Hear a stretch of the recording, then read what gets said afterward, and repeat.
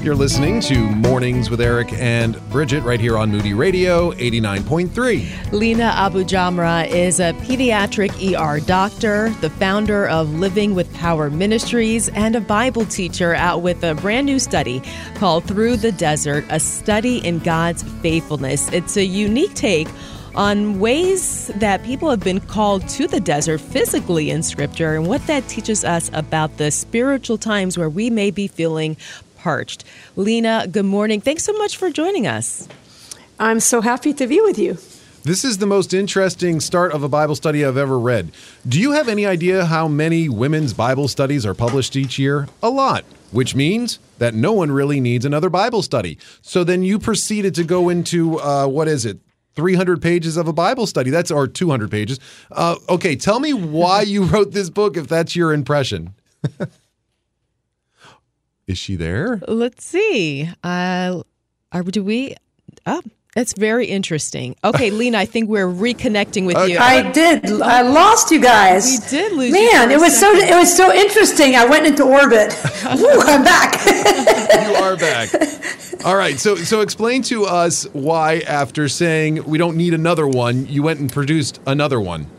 Right?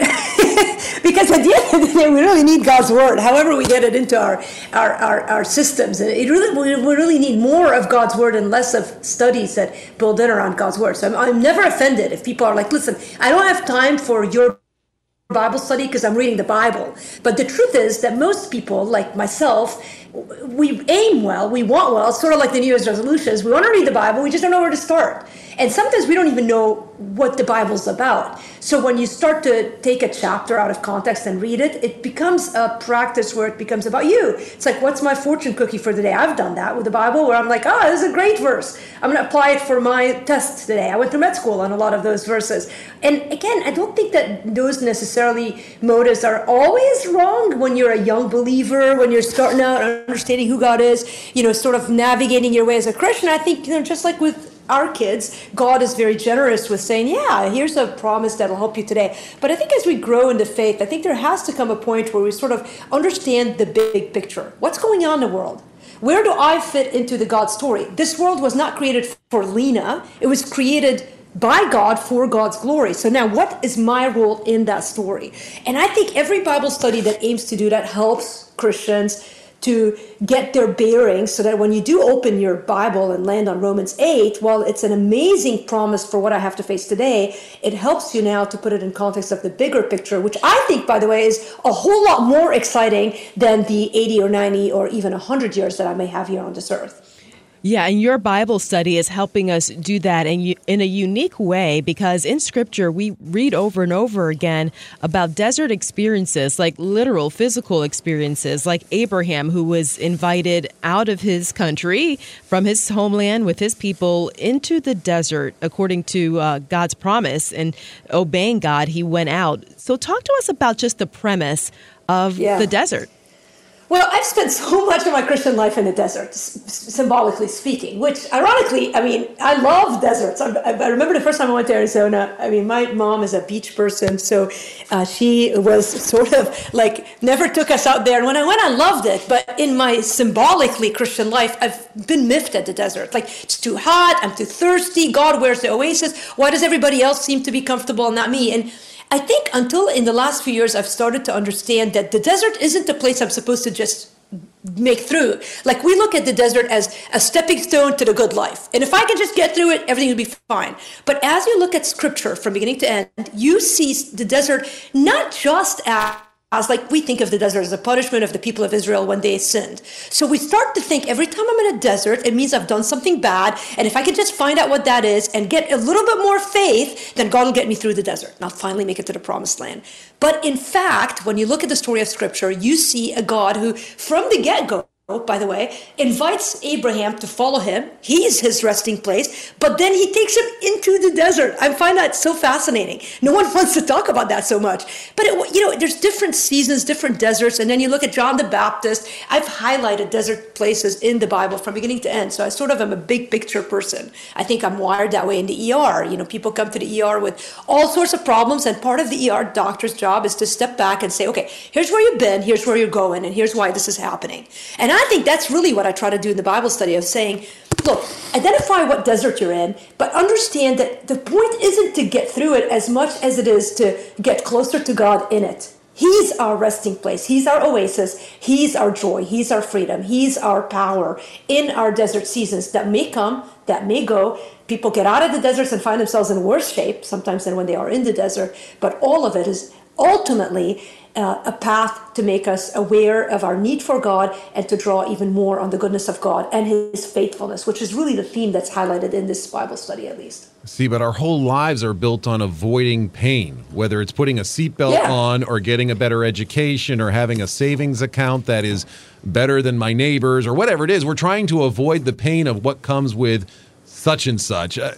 That's not what God's asking us to do, though, is it? Is that what you're saying? Well, no, I think the point is, no, I don't think God is into pain, per se, right? Okay, so God uses pain, but I don't think God is like, oh, I love pain. No, I think God is all good, and he bestows favor on his children. Like, a lot of, humans have sort of messed up this concept. Like, we divide camps in the church. There's a half that really believes in the goodness of God and his favor, and we call them like, they're them, not us. And then there's the other camp that is like, it's the ones that are too strict and they don't believe in, any of God's goodness. I think God joys in giving his kids good things, right? I think the point of pain is that, so I think when you're in the desert, the idea is that God has promised us that when he's with us, whether our circumstances are uncomfortable or good, he's the source of our joy. So our joy isn't in, I got a big house in Tampa Bay, with a boat docked to the, to the backyard. I mean, we think that's joy. So we think, if you can just get me through the circumstance of the desert, then I'm going to have lack of pain, which is joy. While God is saying it's not the absence of our pain, but the presence of God in our life in the midst of our pain that gives us that unstoppable rest and peace and joy that every human is ultimately looking for. That's what I'm looking for. I'd love to have, I'd love to be in Tampa Bay. I came back from Florida yesterday to Chicago, and I stepped out of the airport and I thought, oh my goodness, I was back in Florida. So everyone wants that, but my joy isn't based in a weather pattern, right? I mean, think about that. It's not in a bank account, and we all see things ebb and flow. It's not in a relationship, because ultimately everyone goes through bad breakups and divorces, and now you're kind of going like, what happened now? And God's like, look, I'm in it with you. I hate this pain you're in, but I'm here. I'm holding you. I love you. There's more coming. Just be patient. The seasons will pass, but I'm in this with you through it. And I think that's our joy in the Christian life. And I've honestly looked to the other side for so long. And if I'm teaching anything, it's what I've learned, which is ultimately it's when I'm rested and grounded and aware of God in my desert places that I found the peace that passes all understanding. Yeah, you talk about Abraham, the people of Israel, John the Baptist, their desert experiences. But in week 6, you talk about Jesus and how he helps us to overcome our desert places. What can we learn from how Jesus spent time in the desert? Well, just this week, my mom told me a story that made me laugh. I mean, it's a sad story, but my mom has a habit of finding every word story of the internet. I don't know how they land in her inbox. But she told me about this pastor who tried to emulate Jesus and went to the desert and starved to death. He died because he tried not to eat or drink for 40 days. Like it's so funny how we take things and sometimes switch them around and want them to meet, we want the formula. We want to do whatever we think is going to work in order to find that rest that we think is going to happen outside of Jesus, right? So Jesus walks through the desert. He does the heavy duty work for us. So now we don't have to do it. We can just rest in him. Our victory's in him. I've caught myself so often trying to model Jesus, to do what he did. And we're taught that in church. Everyone knows it's bad to quote Bible verses when you're in temptation. That's the way to do it. But we're always going to fall short. I've fallen short. And then we beat ourselves on the back and I'm such a loser. I can't believe I've fallen short. When Christ is like, I've already done it for you. So rather than working so hard when we're in that place where we're trying to overcome, if we could just learn to rest in the Savior who's already done it. So he's more than a model for us. He's the embodiment of victory for us. And I think that's a nuance that I think I tease out in the Bible study too, because a lot of failure in the Christian life is born out of this. Well, I tried Christ's way and it's not working. Well, you're not supposed to try so hard. You're supposed to trust and rest. And by the way, the other very interesting thing about the account of Jesus in the temptation in the desert At the end of the story, there's a little tidbit verse where it says that Satan, the devil, left him until the next opportune time. And I think, man, so many of us, again, we think if I could just get through the desert of temptation, I'm done. When as long as we're here on this earth, until Christ returns or we meet him, there's always going to be a next desert, a next temptation, a next, difficult circumstance. Again, if we're looking for our circumstances to change, we will constantly be disappointed in the Christian life. But if we lean on the Savior who never does, that's the secret of our joy and our happiness. And so this study is aimed to remind us of that and to show us in Scripture that we are not alone. First, in our desire for comfort, but second, in our search to find that comfort in the only one that gives it to us. The way you put it in the book here, this line that popped out says, where we see the desert, God sees salvation. That really is, it's important, isn't it, that he has saved us through this season?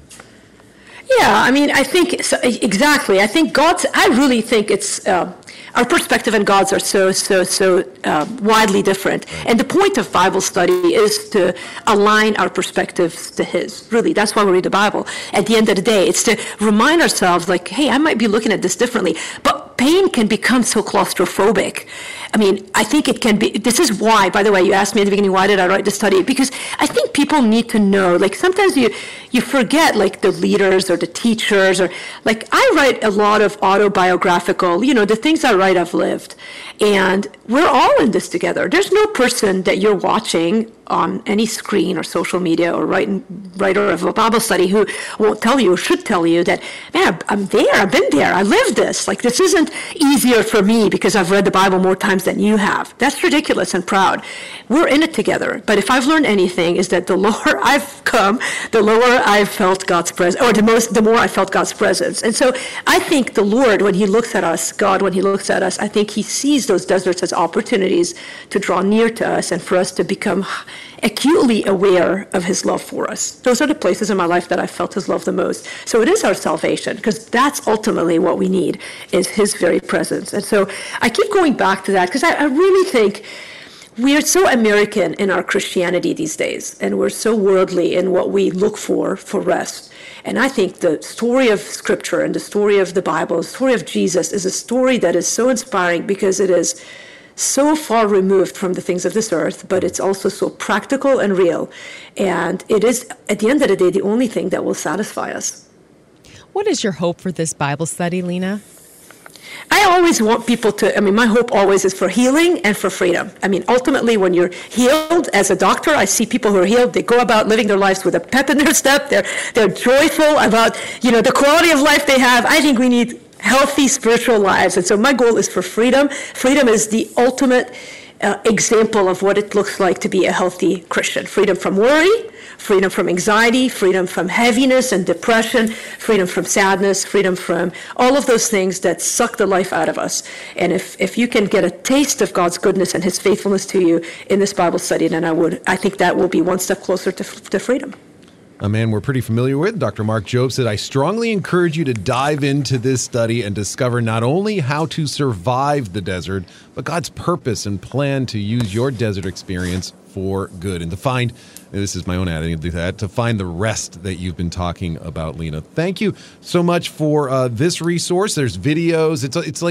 It's not just a book, but there's a lot more around it that you can be a part of. So, Lena, thank you for putting all that together for this study.